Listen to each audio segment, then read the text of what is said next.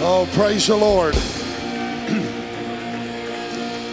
Praise the name of the Lord. You may be seated this morning. We want to get right into the word of the Lord. And we have our text this morning, just a very familiar passage scripture. There's going to be a lot of different scriptures that we're going to be quoting throughout the text. But Acts chapter 1 Joel chapter 2 verse 28 and 29 will be all over the book of Acts this morning. And it shall come to pass afterward that I will pour out my spirit upon all flesh, and your sons and your daughters shall prophesy, your old men shall dream dreams, and your young men shall see visions. And also upon the servants and upon the handmaidens in those days will I pour out of my spirit. How many believe that that passage of scripture is actually being relevant in the day in which we live, that we are in the last days? How many really believe that? Do you really believe it? Do you believe that we're living in that time of that prophetic word? Well, we are. That's where we're living as the church in the 21st century. We're going to be talking about that today. I want to pick up on a few statements I made last week. As you all know, I didn't get finished with my sermon. I told you I'd be picking up. We're going to be doing a little bit of repetition to just set the boundary, and then we're going to go right back into the word of the Lord and see what the word of the Lord has for us here today. You know, while it is true when we're talking about the last days that seducers and evil men will wax worse and worse, yet it is equally true that sons and daughters shall prophesy. While many will wax cold, yet young men will see visions and old men will dream dreams. And even though there's going to be a great falling away of multitudes of the church, and evil will accelerate according to the word of God, yet at the very same time, God promises his spirit to intensify. One of the last day ministries that will begin to arise will include the office of the prophet, because you're going to see that the gift of the prophets is going to be coming back. You're going to see prophecy. You're going to see visions. You're going to see dreams. You're going to see spiritual gifts. That is the promise of the prophet Joel, that in the last days dreams of old men are going to intensify. Young men are going to begin to see visions, and handmaidens and servants are going to prophesy the word of God. Prophets are going to rise up in the land, and we're seeing some of that, and people are trying to discern which prophets are real and which prophets are not. But even though all of these things are going to be coming to pass, the Spirit will increase, because God has promised that where sin abounds, God's grace does much more abound. It is also equally true, according to the book of Ephesians, that you and I are sealed by the Holy Spirit of God until the day of the redemption. That the Holy Spirit is going to seal us. And the more evil that comes against us, the more bold the Holy Spirit will come within our lives. How many believe that? How many believe the Holy Spirit is truly the paraclete, the one that comes alongside to help you, to embolden you, to empower you? It's dunamis power of the Holy Spirit. That's what God has promised to the church in the last days. When I get up here and I look over this congregation, you have a solemn promise by God that when this evil begins to accelerate, that the dunamis power of God will begin to intensify in your life.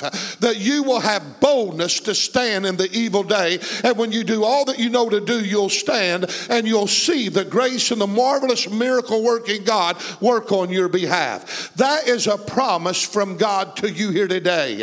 When the Bible talks about the creation of man, it tells us in the book of Psalms 8 and 5, for thou hast made him a little lower than the angels, and you crowned him with glory, and you crowned him with honor. And then you go over into the New Testament in the book of Hebrews, and the writer begins to refer back to this Old Testament prophecy, or this Old Testament passage. And this is what he says in Hebrews 2 verse 6 and 7 about the creation of man. What is man that thou art mindful of him? Or who is the Son of Man that you as God would even visit him? Thou madest him a little lower than the angels. Thou crownedest him with glory and honor. But then he adds something to it. He said, but you did set him over the works of your hand. Here is the writer of Hebrews who is so confused. He said, who is man that you as the Almighty God would even think about him? That you would even sit around and even look toward him? Why would you do that? But you crowned him with glory. You crowned him with honor. And you set him over the works of your own hands. That's what God has done to mankind. But in the very beginning, man, we see, was crowned with glory. He was crowned with honor. But all of a sudden, we have a problem. We have a dilemma. Our forefather, Adam and Eve, we all know how that they sinned. And when they sinned, the crown of glory was removed off of mankind. And you and I, when we were born born into sin, and we were born with that crown of glory, and we were sinners. It was the Apostle Paul that said in Romans 3:23 that we've all sinned and that we've all come short of the what? Glory of God. Not only has sin robbed us of life, but it's robbed us of the glory of God. It has stood in the way to where the glory of God could no longer be in man and upon man, and that the glory of God would be distant from human flesh. Mankind found himself void of the glory of God as a result of Adam's sin, and his dominion was stripped from him. You know that man was created with dominion. When God looked down, he said, let us make man in our image after our likeness, and let him have dominion over the fish of the sea and over the fowl of the air and over the cattle and over every creeping thing that creepeth on the earth. So God created man in his own image. God created male and female, created he them. God created man with dominion and with power. But when Adam sinned, not only did the crown of glory come off, not only did that happen, but he was stripped of his dominion and his power. After Adam sinned, God could no longer live in that man, so he made the choice to accommodate man's dilemma. He looked and said, we got a problem. I want my glory to be upon that man. I want him to be crowned with honor. I want him to be empowered and have dominion over the earth. But because of sin, it stands in my way. So God in the Old Testament begins to accommodate this dilemma. God began to set up places and structures for his presence to dwell in so that the glory of God could be at least among them. He said, if I can't have it set upon him, if I cannot have it be in him and upon him, then I will just have the presence and the glory of God among him for right now. And that was the plan of God in the Old Testament. So we see in the Old Testament that man encountered the glory of God in temporary settings or in special designed places.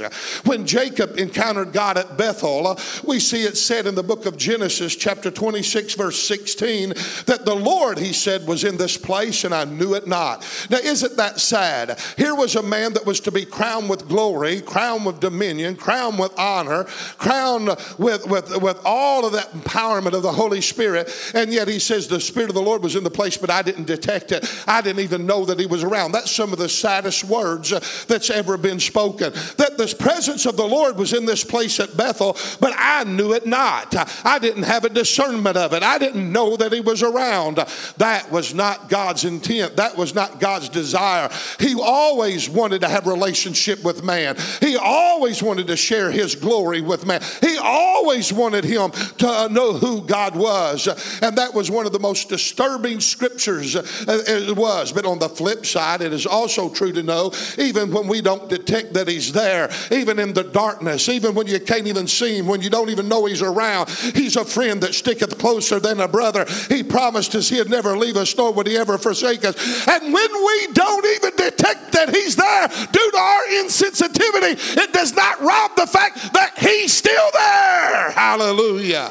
Oh, give God praise here today. He's with you here this morning, oh church. He's with the palace of prayer. It don't matter how dark and gloomy things are getting. It don't matter what the news is saying. It don't matter how it seems evil is prevailing. It is prevailing. It is escalating just like the Bible said it was. Oh, but lift up your heads.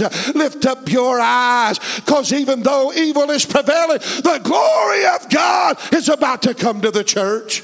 If you believe that, stand to your feet and give God praise. Come on, give him praise in advance for it. Hallelujah.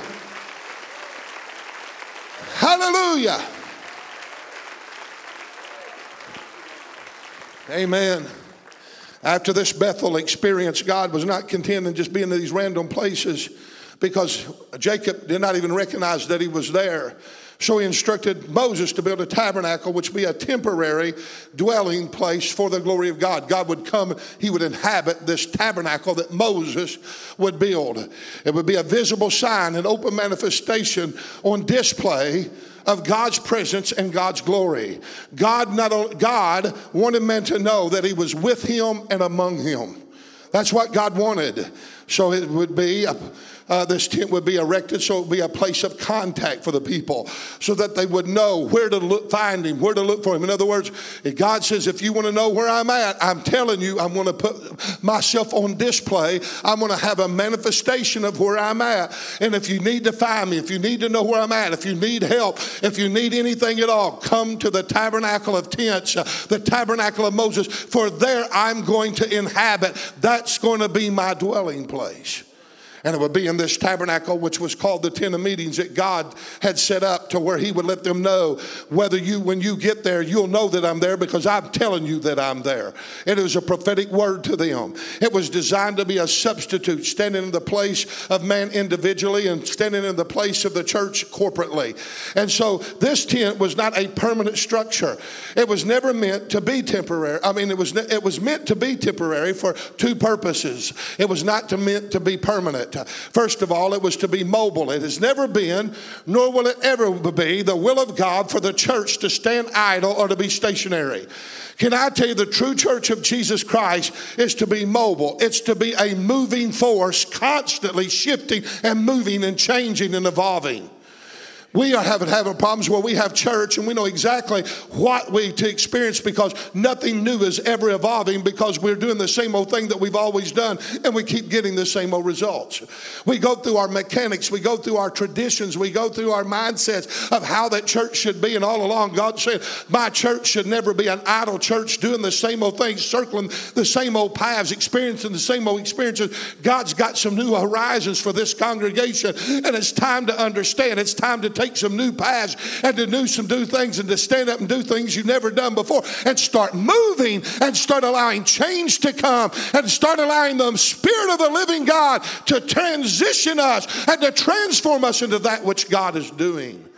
The church is to be mobile. It's to be a moving force. The church is to be on the move militarily, spiritually speaking, be in the army of God, conquering and storming the gates of hell. We're not to build a big fort here and hold up and say, hold it. But there's an old song, and I hated it. It's an old, I don't know, you can call it a hymnal or not a hymnal, but a old Southern gospel song, Holding the Fort. How many remember that? Maybe it was a hymnal. I can't remember. Holding the fort, how the saints are in the house, holding the fort. That is so unbiblical. We're not here to hold the fort as if the enemy stronger than we are and allow him to take over the land, and we lock ourselves up in the four walls of the church and say, oh, this is our refuge, this is our city of refuge, oh, this is where we can be saved. No. The church is to storm the gates of hell, and Jesus said the gates of hell shall not prevail against it. That we are to be a militant force, a mighty force. We're not here sitting here defending. We're on the offense, and we're storming, and we're taking this city by storm. And it isn't the city that belongs to the devil. The city belongs to God, and it's time that the church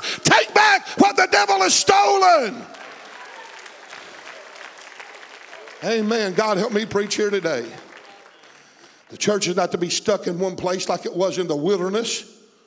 Stuck in the wilderness. Go study it. Nor is it to be stuck in one setting or in one period of time, being outdated, irrelevant, and rendered ineffective. This is how we've always done it. Oh, I'll get there later. The tabernacle was to be mobile. It was to move, changing constantly, shifting, evolving, transforming. Not only was this tabernacle to be mobile and to move, but it was to be among the people, with the people, but it was also to go before the people.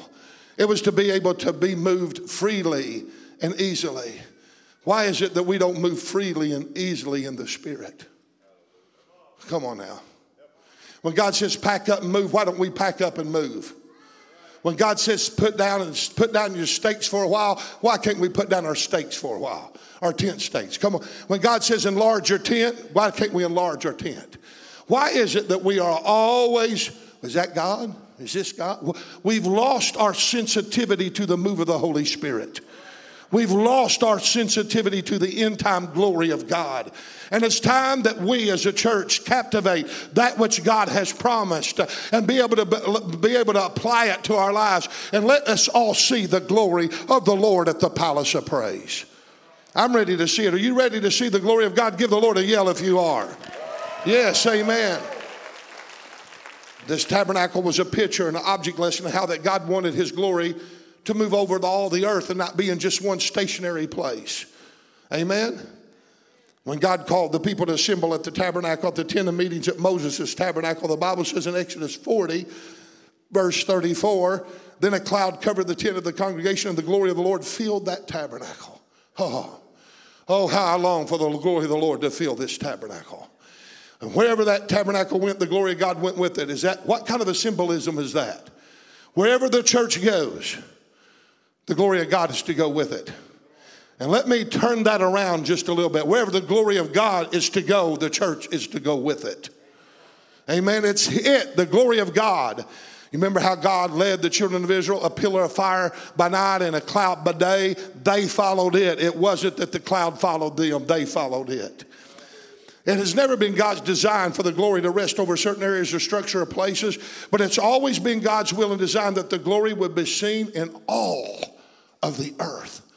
That we're not just coming in here to try to build a church. We're trying to win a city. We're trying to win a county. We're trying to win a nation. We're trying to win a world.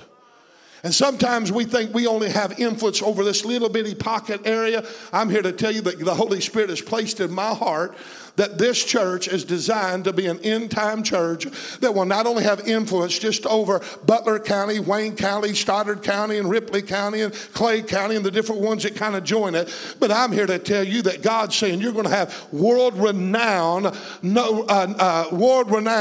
testimony that's going to reach around this globe, and you're going to make an impact on the world for the glory of God. You say, oh, that's impossible. Then if you don't believe the impossible, you're in the wrong church.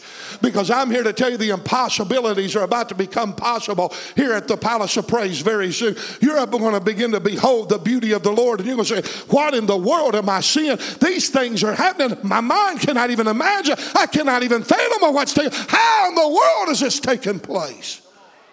Oh, God, somebody ought to be shouting with me here this morning. I preached a little doom and gloom last week to prepare you for this message today, I guess. It's always been God's design and will for the glory to be seen in all the earth. Listen to what Numbers 14 and 21 says. But as I truly live, all the earth shall be filled with the glory of the Lord. As God truly lives, all of the earth shall be filled with the glory of the Lord. That, my friend, is a stationary prophecy that will come to pass regardless of what you do with it or without it. All of the earth shall be filled with the glory of the Lord. Isaiah 40 and 5 says, and the glory of the Lord shall be what? Revealed. And all flesh, say all flesh, shall see it together. For the mouth of the Lord has spoken it. Woo-hoo! These are prophecies. Woo!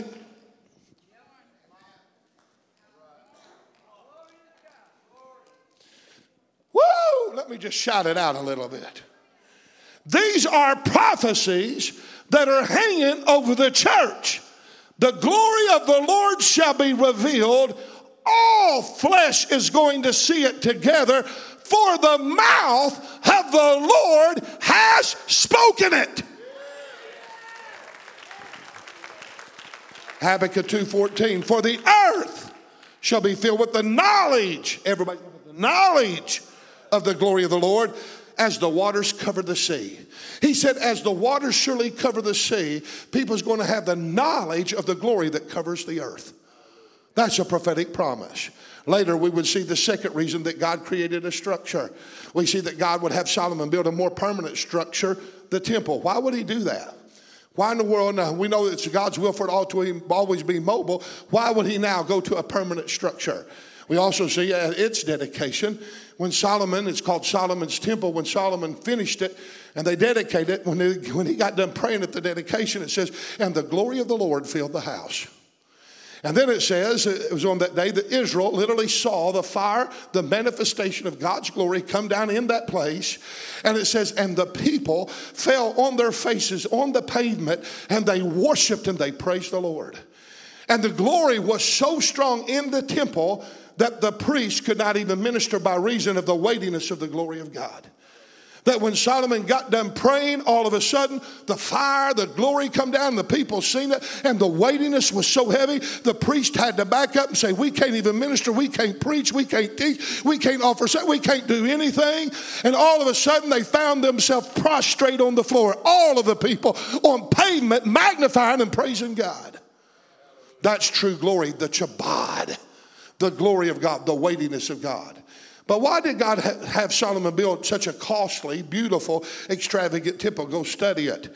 Why would God go from a tent to a temple that was inlaid with gold and fine stones and pearls and just beautiful, beautiful, lavish, hundreds of thousands upon thousands of dollars? Why would God do that?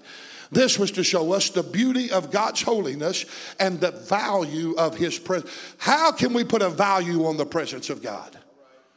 Come on now. When you look at the bill, actually it was up into the billions of dollars that this one temple would have cost us today, with all of the gold and with all of the costly and with all of the pricing that when you compare be up in the billions of dollars. And yet, why would God put so much money and make it so extravagant? It was to teach us that there's no amount of value that you can place upon the presence of God. This was to teach us never to take God's presence for granted, nor the value of His glory upon the church. And so often we take God's presence for granted and we treat it second rate. And is it the majority? It isn't the majority of the children of God or the church's priority anymore. As a whole, we don't seek for the presence of God and the glory of God to be upon us like they did in the Old Testament. Everything rates over the assemblings of ourselves together in our Christian devotion is replaced by all of the different kinds of sports and different kinds of events that we go to. We treat the presence of God as a common thing, and when we do, it becomes not so common among us anymore. Can I have an amen? We wonder why that we used to feel the glory of God all the time years ago. If we start treating the presence of God for common and treat it second rate, I want to tell you the glory of God will depart from us just like He departed from Samson, and Samson knew it not. God help us. This is why there's no glory in the church anymore. We haphazardly walk in, sit down with no real spiritual zeal, desire, fervent prayer of devotion, no passionate worship, no preparation, no prepared hearts, no hunger, no thirst. We sit and we wait for something to fall on us magically out of the sky before we can ever respond or take an initiative to even get involved in the service. And we walk away saying, ooh, that was a boring service. Well, nothing happened there today. And yet it's almost like what happened at Bethel with Jacob. The presence of God was here and we knew it not. How do you know the presence of God is where two or three are gathered in His name? He's in the midst of us. He said He'd never. I want to tell you why He's here, because I'm here. He told me He'd never leave nor forsake me. So if I'm here, God's here. Can I have an amen? Every day that we come in here, I'm not preaching that it's all about feeling and emotion and all that, but every time that we ought to come in here, there ought to be a faith and assurance of the awareness of the presence of God. And every time that we come here, therefore the glory a lot of times is stayed. The heavens are brass, the rain is withheld. The glory of God is like the temple. It's full of splendor. It's magnificent in its appearance. The glory of God is absolutely beautiful. Can I have an amen?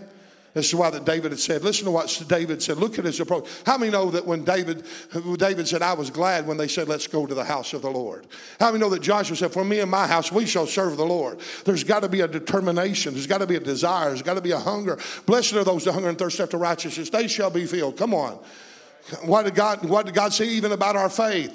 That faith is the substance of things hoped for and the evidence of things not seen. But without faith, it's impossible to please God. For he that cometh to God must believe that He is, and that He's a rewarder of who? Them that what? Diligently seek after Him. Why are they seeking Him? Because they believe in Him. They believe He's there. If you believe there, you're going to seek after Him. And the reason we're not really seeking after Him, we don't even have a clue that He's here. We don't believe He's here. If we know that He's here, faith will be put into action and we'll seek Him. Can I have an amen? Oh, God, help me right here. One thing have I asked from the Lord, David said, that shall I seek after. Say, seek after. That I may dwell in the house of the Lord forever. All the days of my life, he says, to behold the beauty of the Lord and to meditate in His temple. This is what David said. David said, one thing have I asked, and I'm going to seek after with all my heart, that I may dwell in the house of the Lord all the days of my life, and that I'm going to meditate and I'm going to seek until I find the beauty of the Lord. in his temple. I have seen the glory of God visibly 2 or 3 times in my ministry in 35 years. Physically, naturally, I've seen it. Even though it was spiritual, I've seen it with my natural eyes. There's times that God speaks to me through his word. There's times he speaks to my spirit. Only 1 or 2 times in 35 years have I ever heard an audible voice. Just boom, just right on my cage. Only once, I think, really, or twice has that happened in my life in 35 years of ministry. But I have seen the glory of the Lord in our home church one time when I was in my teenage years. I seen the glory of the Lord. We had a service, I'll never forget it. Our pastor got to preaching. At the end of the preaching, all of a sudden tongues and interpretation went out. And when it did, the glory of the Lord, the weightiness of God, boom, hit that place. You could have heard a pin drop. You could have heard a mouse run across the carpet. It was so quiet. And all of a sudden, people began to moan and groan and hit the ground and started crying. And I looked around. When I finally come to where I could open my eyes, I looked around and there was a smoke that was in that house, just a thick smoke. And I sat there and I said, it's the glory of God. It's the glory of God. And I tell you, you talk about having a service. I can't describe it. I can't go. I can tell you about it, but I want to tell you the things that we experienced in that service was unbelievable. I've seen it 2 or 3 times at Ninth and Cedar. I've seen it once here. I've seen it a few times in my life in odd places, out walking in prayer in different times when the glory of the Lord has visited with me. And I'm here to tell you that those things in the last days are not only going to happen, they're going to increase.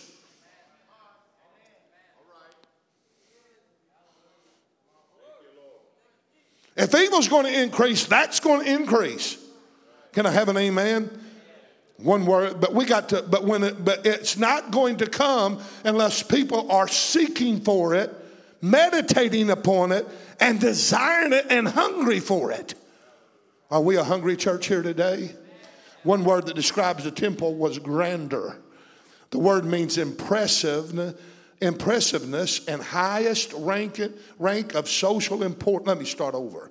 The word means impressiveness and highest rank or social importance, large or ambitious in scope or scale.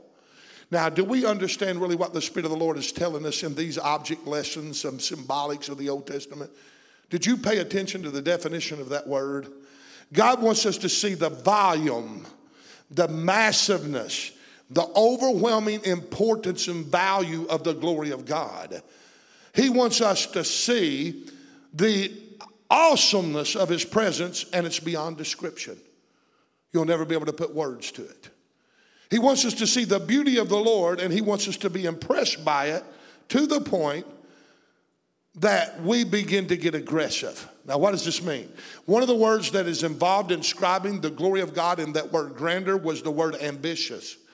It means to have a strong desire and determination to succeed, intended to satisfy high aspirations that is difficult to achieve.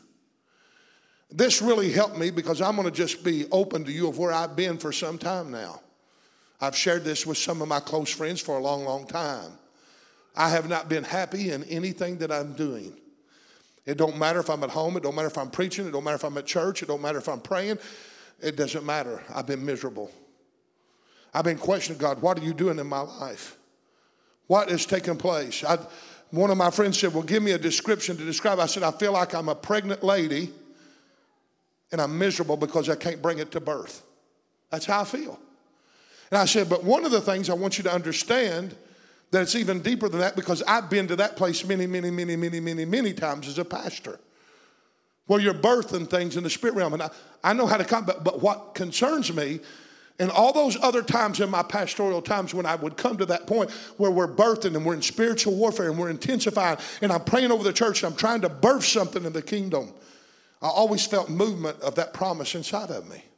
Like the baby was in movement, like John the Baptist that leaped in Elizabeth's womb. And it's like I know that's there and there's hope. It's about to birth. There's movement. There's sign of it. Right. It's maturing. It's developing. It's coming to pass here soon. That baby gets to jumping around. I get tickled a little old Ashley over there. We're having another grandchild if you don't know it. And every once in a while, but she'll be sitting there. Boy, she's active tonight. And you can look in them little bellies and that little foot and whatever. And I said, oh, God, please don't give us another Whitaker. We can't stand two of them. Amen. He's a wild man. Moving all the time, and this baby's on the move. But I feel like I'm a pregnant pastor. And I'm miserable because I can't birth it. I express it to God. I pray, I fast. I'm seeking the Lord with all my heart. And I'm praying over this congregation, praying over my family. But I don't feel no movement. Because there's been many times when I'd go into a prayer time in the past when I'd have this kind of a feeling and I'd get to praying, and before I got done praying, the Spirit of the Lord began to move on me, and I'd feel that baby moving. It was always a sign of promise. It would create expectation, and I'd walk away built up. I'd walk away affirmed. I'd walk away feeling good. Come on. Hey, the baby's healthy. The baby's alive. There's nothing wrong with the baby. But now I pray and pray and pray. And I know the promise is there. I've seen it in visions. I've seen it in dreams. I've heard it prophesied over my life. I've heard it prophesied over the church numerous of times. And out of the mouth of everything's got to be established out of the mouth of 2 or 3 witnesses. I've seen hundreds of witnesses about this, what God's placed in my heart. And yet every time I turn around, everything that I feel like God wants to do with the congregation, there is hell fighting and opposing us. And it seems like we get right at the threshold many, many times and we're robbed of it. So I've been praying over it, and all of a sudden I feel no movement in the baby. Now, I'm just trying to explain it to you the way I feel. I've been concerned and I've been praying. And so instead, I pray, I still believe. God's presence comes down. He touches me in our prayer time. But when he touches me, I walk away feeling what the Spirit feels. And instead of being built up, lifted up, and encouraged, I'm grieved. I don't understand it.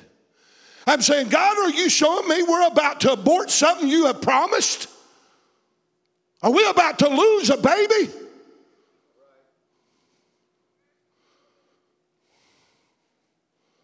Serious stuff, isn't it?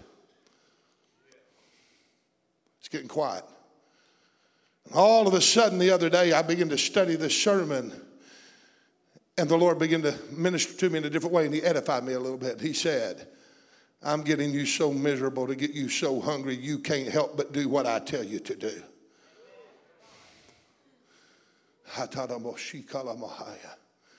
Some of you wondering why you're so miserable. I'll tell you why you're so miserable. Because you ain't got to the place to where you're hungry enough yet. We ain't got serious enough yet. I said, why ain't the baby been birthed? He said, you're not serious enough. You're not ready enough yet. He wants us to see the beauty of the Lord and be impressed by it. And again, that word ambitious, it means to have a strong desire and a determination to succeed. That's inside of me. There's no one in this building want to succeed more than I do for this church. Intend to satisfy I got high aspirations. Well, sometimes when I share my aspirations with my fellow brothers, they call me crazy. They say, man, you're a fanatic. Come on, Kent, get realistic. Your goals are to be challenging, but they are not be stupid. You believe what you want to believe for your church, and I'll believe what I want to believe for my church. Come on. Y'all can settle if you want to, but your pastor ain't going to settle for crumbs. I'm not wanting leftovers. I'm not wanting the small portion given me at all. And you can tell by the way I eat, I'm going to take it all, honey, or I'm not going to take none of it. Can I have an amen? Don't put me no 6-ounce sirloin down. Give me a 28-ounce porterhouse. Give me the whole cow. I don't care, God, but I want it all that you got for. I don't want just portions. I don't want just small little outpourings. I want the glory of God in the habitation of your presence. I want it all. I want the glory of God.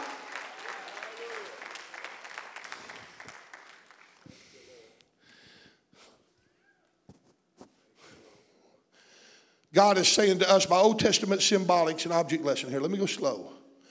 That the glory of God is so beautiful, so splendorous, so magnificent, that it will, when you experience it, impress you to the point that it will build you up, satisfy you, encourage you, and create in your heart such a desire that you've never had to give you aspiration to achieve and go after the impossible. That's what that means. This is when the glory is going to be revealed on the earth, when the church gets touched by the presence and the glory of God to the point that it moves them and challenges them to go out and to tackle the impossible. Have you ever felt like you were a nobody and then get touched by God, and then all of a sudden you can quote the scripture? I can run through a troop and leap over a wall. Come on, somebody. Just one touch of his glory will change your whole perspective and your belief system of what you can and cannot do. Amen? When you're down, everything's impossible. But when you're up, everything's possible to them that believe. Amen? It's when we stand up against overwhelming obstacles and odds and move in the anointing, tear down strongholds, and that we free the captive. That's when we're really doing what God wants us to do. After the Temple of Solomon, it was destroyed. Then it was Haggai that prophesied of the restoration of the temple. In his prophecy, it revealed that the manifestation of the glory of God would come when the temple was restored, or that's what everybody thought. Haggai chapter 2, verse 7 and 9 says, "And I shall shake all nations, and the desire of all nations shall come, and I will fill this house with the glory, saith the Lord of hosts. The glory of the latter house shall be greater than the former house, saith the Lord of hosts, and in this place will I give peace, saith the Lord of hosts." Now let me just stop right here. They may have seen that the prophet Haggai totally missed his prophetic call. If Haggai would have prophesied that, when Haggai prophesied that, and when after the temple was built, people was accusing Haggai of being a false prophet, because it was obvious that the natural glory and the beauty of the latter house of the restoration temple did not even compare to Solomon's temple. But go back and examine what he said in the scripture. He said, first of all, the desire of all nations shall come to this house. All the desires of all nations did not go to that temple. I will fill the house with glory, saith the Lord of hosts. That tabernacle, nowhere does it say that the glory of God filled that tabernacle. The glory of this latter house shall be greater than the former house. It was definitely not greater than Solomon's temple. But then he says, and in this place will I give peace, saith the Lord. There was never peace there. So what's he talking about? What's Haggai prophesying? The restoration temple was only symbolic of that which was to come, which was the house of lively stones, a spiritual house where the habitation of God would be manifested. What is the spiritual house? A lot that's built with lively stones that make up a habitation for God to dwell in now. What is it? Peter teaches it. The whole New Testament teaches it. This, of course, was talking about the church, the redeemed out of every kindred, tribe, tongue, and nation. It would be upon the church that the glory of God would be seen and manifested in the last days to the whole world, fulfilling the stationary prophecies of Scripture. Those scriptures that were going to happen no matter what. So God was saying this: when I begin to restore the church was birthed at Pentecost. The church has lost its fervor and fire through the ages. But he said, when I begin a restoration program about the true church, know this, that it's going to be filled with glory, and that church is going to show the glory and fill the whole earth with the glory. It's going to meet the end time prophetic words. And he said, I'm going to put my glory in it, and it's going to be in that church during the time of restoration when glory's poured out, that I'll give that place peace. Huh? Why in the world ain't y'all jumping and running all over this house? This is talking to us. This is our generation. Everybody says, oh, I wish I could have been that day when Moses was there at that tabernacle, and I could see the tent glow, and I could see the fire over it, and I could see the cloud over it. I could see the presence of God glow with the Ark of the Covenant. Oh, I wish I could have. Others say, oh, I wish I could have been at Solomon's temple and seen the gold and all the beautiful stones and the ivory and all the glory of God coming down to where the presence of God was so strong. Men could not even minister by reason. Not me. Don't put me back at Solomon's temple. Don't put me back at at Moses' tabernacle. Don't put me back at the Haggai Herod's temple. I'm here to tell you, put me where I'm at today, because in the latter house shall be greater than the former house. I'm about to see glory that the earth has never seen.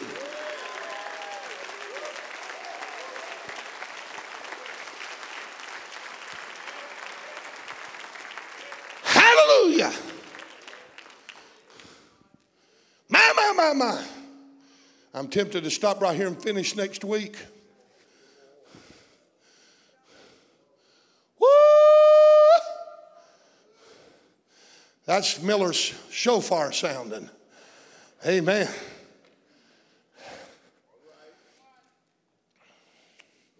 When Jesus came to the earth, the angels sang a song. Glory to God in the highest. Peace on earth, goodwill toward men. They sung about his glory. The earth was about to see, when Jesus birthed, something they had not seen in over 4,000 years, namely the glory of God. Luke 2:32, it says, and he came as a light to lighten the Gentiles and the glory of the people of Israel. The glory was placed in a clay container. The glory of God was placed in a clay container called the body of Jesus Christ. John 1:14, the word was made flesh and dwelt among us. We beheld his glory as the only begotten of the Father, full of grace and truth. The glory of God walked among men, slept with man, talked with man. But it was concealed in the body of Jesus Christ. At Canaan, never seen this before really, never paid attention to it. The glory began to break out in supernatural ways to testify who Jesus was. I've seen this story, preached on it many times, but I've not quite seen it the way it is right here and the way that God's revealed it to me. And I'll get into it a little bit later in the sermon. This beginning of the miracles did Jesus in Canaan of Galilee, and he manifested his glory, it says, and his disciples believed upon him. Never paid attention to that. How many knows this? We're talking about the wedding feast that was happening at Cana of Galilee. It was the first miracle that Jesus ever done. What did he do? He turned water into wine. When did he do it? We'll talk about that in a minute. It's very significant because God's given me a prophetic word out of that. We'll talk about it when the time's right. But one of the things I want you to notice right now, at this first miracle, it says that Jesus began to manifest. Say begin. Didn't finish it, didn't give it all, but he began to manifest portions of his glory. And when he did, just the portion of him turning water into wine caused his disciples to believe upon him. Salvations begin to happen just at one glimpse of his glory. Just doing one miracle, turning water into wine, just one miracle, boom, caused people to believe of who he was, because that miracle testified of who he was and where he came from. It was Jesus that told Martha when her brother was dead and in a tomb wrapped and closed in John 11:40, I have not, I said unto you, Martha, if thou wouldest believe that you would see the glory of God. Haven't I told you that if you believe? Now let me stop right here. This is your pastor talking to you today. Palace of Praise, have I not told you that if you just believe, you would see the glory of God? If you just believe with me, we would see the glory of God. Jesus was the glory of God in human form, wrapped in human flesh. Jesus would go ahead and live on earth for 33 years. He had died on the cross to pay man's sin and obtain the eternal salvation for mankind. And this is where the devil and the demons thought that they had won. They thought, hey, they had silenced the voice of truth and put to sleep the vision and the hope of the prophetic promise. They had killed the Prince of Glory, the Son of God, and they thought they had put a stop to the kingdom of God by putting Jesus to death. They had put out the light of the world. They thought that they had abolished and eradicated God's glory from the earth by killing him. Isn't that what the devil's trying to do right now, is eradicate God from the earth? But they forgot the words that Jesus spoke to his disciples. You know what he told them? Before he said, I'm going to depart, but some of you will not taste death until you see the kingdom of God come in power and great glory.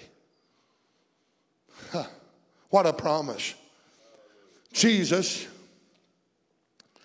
promised Martha in 11:40 of John that she should see the glory of God. She witnessed the glory of God when she seen Jesus raise Lazarus from the dead.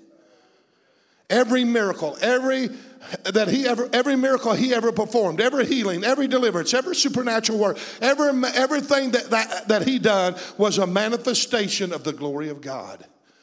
And the demons did not listen very well or put much thought into his prayer to the Father before he went to the way of the cross, because they thought they would nullify that prayer from ever happening by killing Christ. If we put him to death, then them prayers won't even matter.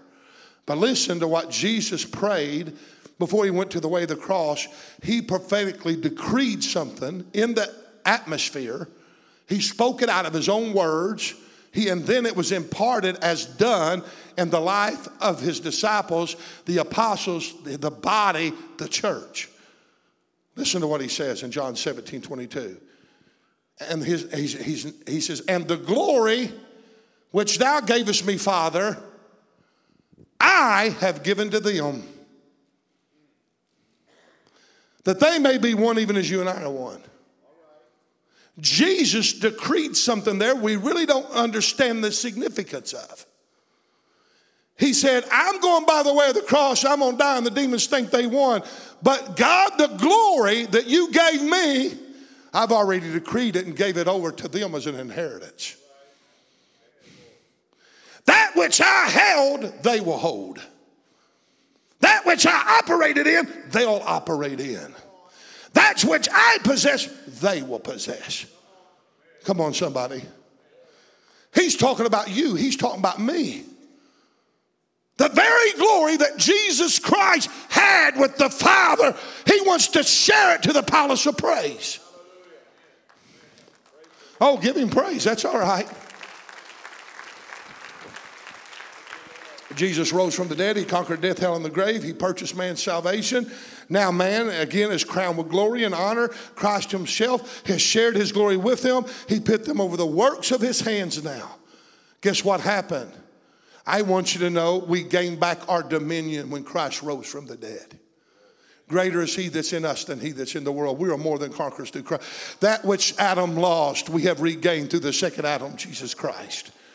Everything that's been destroyed has now been reconciled and put back together. And now we're being restored sevenfold of what the enemy stole back then. We're going to receive back sevenfold as old Job did. I'm here to tell you the best days are not behind us. Quit fearing, quit fretting, quit worrying about what the news says. Quit worrying about what CBN and CBS and Fox and all them other broadcasters. Quit listening to what the internet is saying. I'm here to tell you God says that he's poured out his glory upon the church of Jesus Christ, and fret not, I am with you. I got to hurry. Romans 9:4, Paul said, we have adoption. We have glory, covenants, and the giving of the law and the promises. Did you hear what he said? Paul said, we not only have kinship through the new birth, we've been adopted in the family of God. We're heirs of God and joint heirs of Jesus Christ. Wow, that's wonderful. We not only have the covenant, God's promise and covenants with us, we don't only have the promises of God of what he's going to do with us. We not only have the word and the giving of the law, but we also have his glory. We have his glory. The glory of God is to be in the midst of the church and not just rest upon it. The church is to be the inhabitation of God on earth, and then we are to be the visible, tangible place where God's presence is to be manifested to the whole world. Right here. Through the new birth, we have come to share in the glory. Listen to what Ephesians 1:18 says. The eyes of your understanding being enlightened, that you may know what is the hope of his calling and what are the riches of the glory of the inheritance in the saints. Did you catch that? The hope of our calling is that we have received an inheritance of the saints of the revelation of the riches of God's glory. That we've inherited the glory of God through our elder brother, Jesus Christ. He's passed it to us. This is why Paul said in Ephesians 3:21, unto him, Jesus, be glory in the church by Christ Jesus throughout all ages, world without end. Amen. So be it. It has always been, and it will always be, God's will to give glory and honor to the church. The glory of God is to be seen, witnessed, experienced, felt, known, and received throughout all ages, even into the world without end, according to the word of God. He even says, so be it, it is done, it is finished. This means that the glory of God will rest upon, set upon, inhabit, dwell, and reside in the church of Jesus Christ throughout the eternal ages. It will never depart. It will never be abolished. It never will be eradicated from the earth. It will be here for all generations. How many know that God's glory will be to all generations? His truth endureth to all generations. What did Peter say on the day of Pentecost after the outpouring of the Holy Ghost? This promises unto you and to your children and to your children's children, even to them that are afar off, as many as is out there. That is the same promise that we received on Pentecost is yours.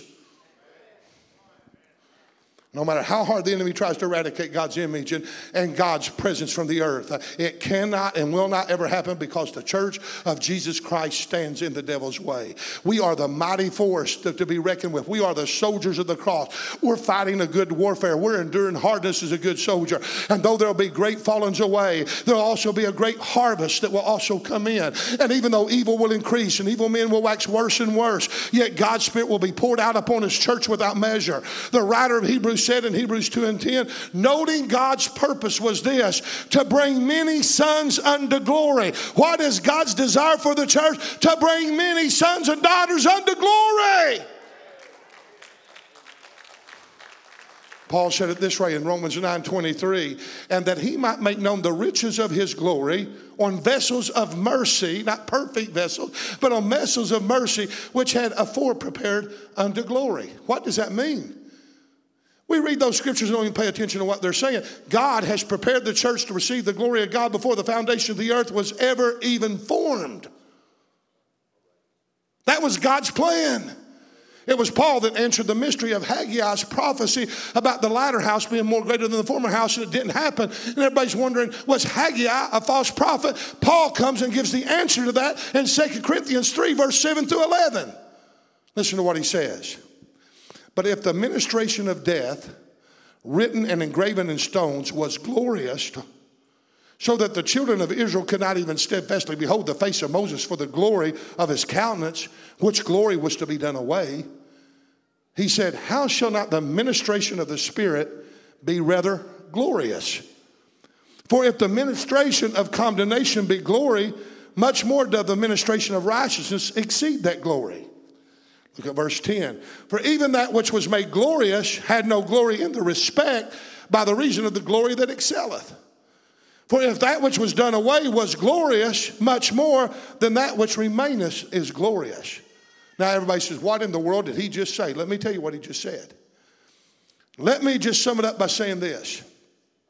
Paul says, if you think that the glory that was upon Moses and upon Solomon's temple and the restoration temple in the Old Testament under the Old Covenant was glorious, that was only designed to be there short term and then fade away, he said, it cannot even compare to the glory of the New Testament revealed by Jesus Christ in his body, the church.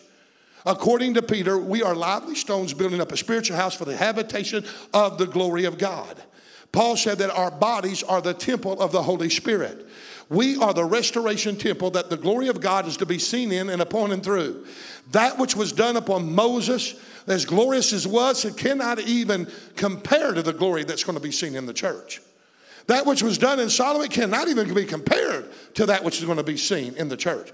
To that which is promised in the church, as much more said, when you behold see even the glory that was upon Moses to the point that people can't even look at it. He said, if you think that's glorious, it cannot even be counted as anything when you compare it to the glory that's about to be revealed in the church of Jesus Christ. He said that in the Old Testament was only a prelude to that which was to come. And it was always designed to fade away and to be done away with. But that which come, it remaineth forever. It cannot be abolished. Amen. Nothing's going to eradicate it. Nothing's going to stop it. I want to look at the devil and say, I know what you're up to. And you're laughing like you got, honey, he's fixing to come in contact with something he's never dealt with before. Because there's something about to hit planet Earth that's never hit planet Earth before. Can I have an amen? I hope I can get through with this. Hang with me. Well, can you hang with me just a few more minutes? We're in the restoration temple time. The Apostle Paul said in Romans 8:8, though there be great warfare, though there be great hardship, the evil will wax worse and worse. It'll come against the church. The apostasy shall arise, seducing spirits, doctrines of devils, and all that kind of stuff. The apostate church is going to fight against our church. He said, but for I reckon, he said, that the suffering of the present time are not worthy to be compared to the glory that's going to be revealed in us. It can't even compare. Let me close out with this. I'm not going to get done because I was going to be talking about the tabernacle again, and we'll get into it maybe a little later, about being a missional church. It's a powerful, powerful word. But I'm just setting you up for something right here, right now. You know what I love to hear? Is that Jesus was at Cana of Galilee. There he was. And they said, hey, we got a problem. They ran out of wine. He said, what has that got to do with me? The church has run out of joy. The church has run out of wine. We've lost our anointing. We've lost our effectiveness. We've lost our voice. Just under one plague, we've lost 50% of our population of the church attendance in America. The church is wavering. Ever so many seconds, they're closing churches in America. Every day, pastors are walking away because they said, we can't pastor it no more. It's too stressful. And they're quitting the ministry. Come on. We've lost our wine. Well, what's that got to do with me? And Mary comes along and says, I tell you what, whatever he tells you to do, do it.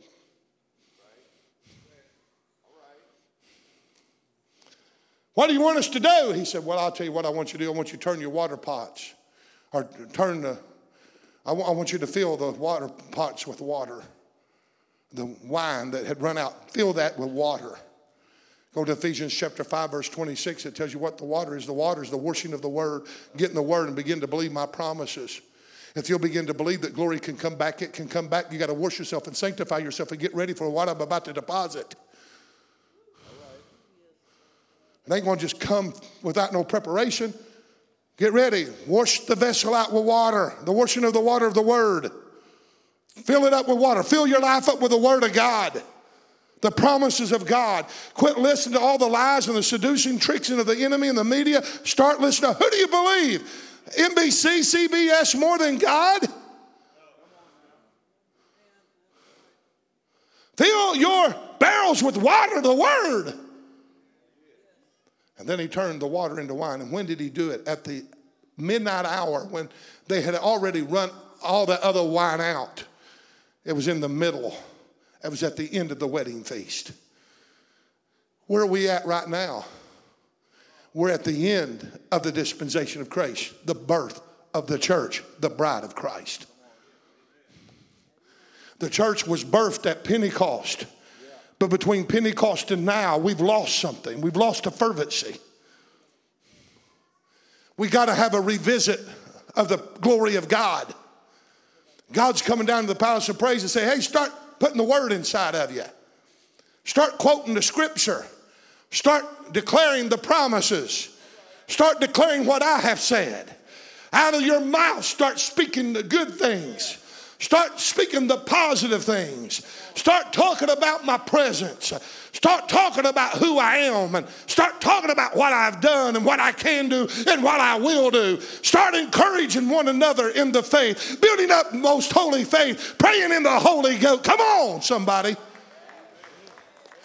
And then he'll turn the water into wine.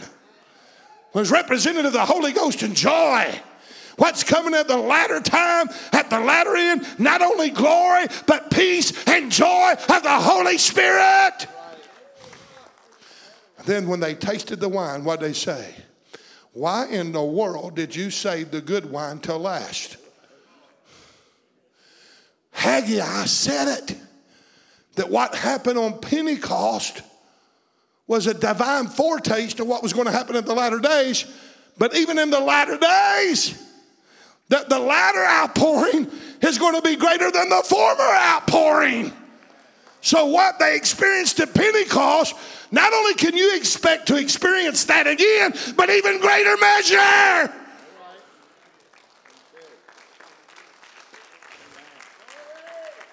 I got a 7-minute clip that I want to show you. And bear with me, I think it's 7 minutes.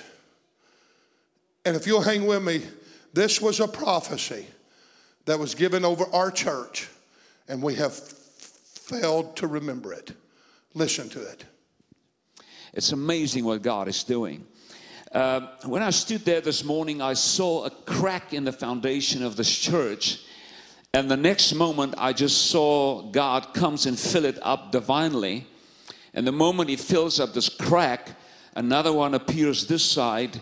Just a crack in the foundation of this church. And then the Lord comes and He puts things into the crack. I don't know what it is. And then the crack covers up, and the moment this one covers up, I see another one over here. So the cracks just go all over the foundation of this church. And I thought it was something negative, and the Lord said, no, I'm strengthening the foundation of this church for the launch of something greater. And the Lord says that unless I strengthen the foundation of this church, I cannot launch what I plan to launch. The foundation of the church is not this building. It is the people. God is strengthening foundation, and many, many cracks will appear, but it's divinely set up. It's God that sovereignly, without your approval, work on the foundation of this house, and cracks that will cross one another and strengthen it. And then the Lord showed me something incredible. He showed me the rocket launching pad in Florida, where they release rockets that'll go to the moon. And the Lord said to me that that launching pad is so different than the landing strip of an ordinary plane. I fly a lot, and sometimes you have 10, 15 planes standing in line to take off from one landing strip, and they come in and they land. And the Lord said, this is not just a launch of a plane. God says there's a countdown involved in the spiritual realm. And God says, I want to launch rockets of the Holy Spirit that'll become world renowned and known by the world. And I'm about to take back my church. And if I find foundations that is open for change, that will allow me to change their foundations to prepare them for a rocket launch, and the Lord says, I have chosen this place. God says, I'm going to do something extraordinary from this house. And God says, some of you that has been on the platform here this morning, even that blonde-headed woman that sang right in front, the Holy Spirit is going to hit you, ma'am, one day. I don't know what's going to happen, but you are involved in this. But Father, I thank you that you're going to launch something that cannot be articulate, that cannot be described. I felt the anointing so strong on me, and the Lord said, it's about time that you announce what I show you. So I'm telling you that God is going to launch something from this foundation that He will do similar in other places, but there's not going to be many places. Because God says, I'm tired of the church that guard their foundations according to how they want to build it. But the Lord says, I have found a foundation here where the leadership says, do whatever you want to do. Crack us up, break us up, break us up. Redo our foundations so that you can do what you want to do and you can launch what you want to launch. So I release this word over this house, and I want to say to you, prepare yourself, because God says this work of the Spirit will happen in the lives of people that belongs to this house. If you tie yourself to this house, you must prepare your life for changes like you cannot believe it. Because you are the foundation. We together, we are the foundation of this church. And this is going to start with amongst the elders. It's going to be seen in your finances. It's going to be seen in your board meetings. And God says, I will interrupt your board meetings, because God says, I have just decided this is my place from now on, and I will take full reign. And the Lord says, I will do a lot of cracks that'll come, but it's all good, because I'm strengthening you so that the weight of my glory will be secure. So that the weight of my glory, when I bring it here, will secure, and the launch will not be a failure, says the Lord. Let's stand on our feet and let's respect that word and give God praise for a word. Come on. The Lord has spoken, and the Lord will surely bring it to pass. You better praise Him, because I feel the anointing of God. I feel the presence of God. Come on, somebody, worship Him. Do not applaud the president, applaud the King of Kings and the Lord of Lords. The Lord has spoken, and the Lord will surely bring it to pass in Jesus' name. Amen.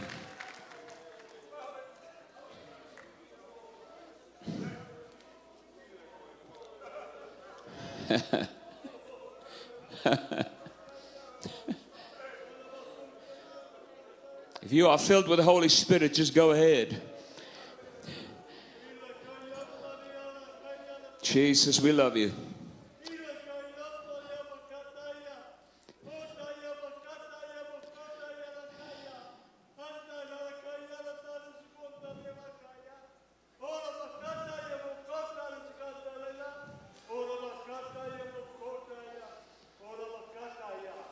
I'm about to grab the reins of my church from the hands of man. I'm about to take back control over what belongs to me sovereignly.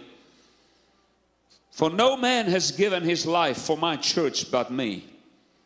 Therefore, I will take back the reins in several houses in America.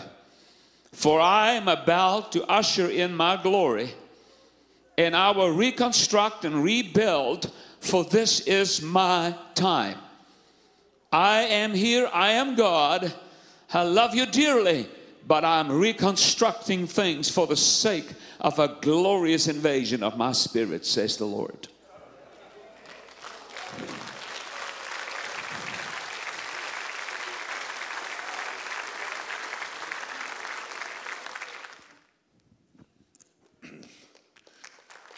Praise God. That is a prophetic promise over this church. And when I got back and revisited it, I tell you, somebody had sent me that, and I thought, I'd even forgot about it, and then it explained to me where I'm at. My foundations are cracking. There's a restoration taking place in my life, and I'm most miserable. And when I got that prophecy, I said, I'm the most happiest man on the face of the earth. Because during the reconstruction of my life, at the end of it, there's a promise of an invasion of the glory of God. And God is saying that everybody that's going to see the glory will have to tie themselves to this church. Bond with it. Make covenant with it. Sell out to it. Sacrifice for it. Be willing to die for it. And then they'll have to prepare themselves and make changes like they have never made in their life before. Because the church is about to change. And we're not going to be a church behind four walls. This place is going to explode. But this church is fixing to explode in the streets of Poplar Bluff and the nation. And we're going to see the harvest come in like we have never seen before. I need you to stand with me, please.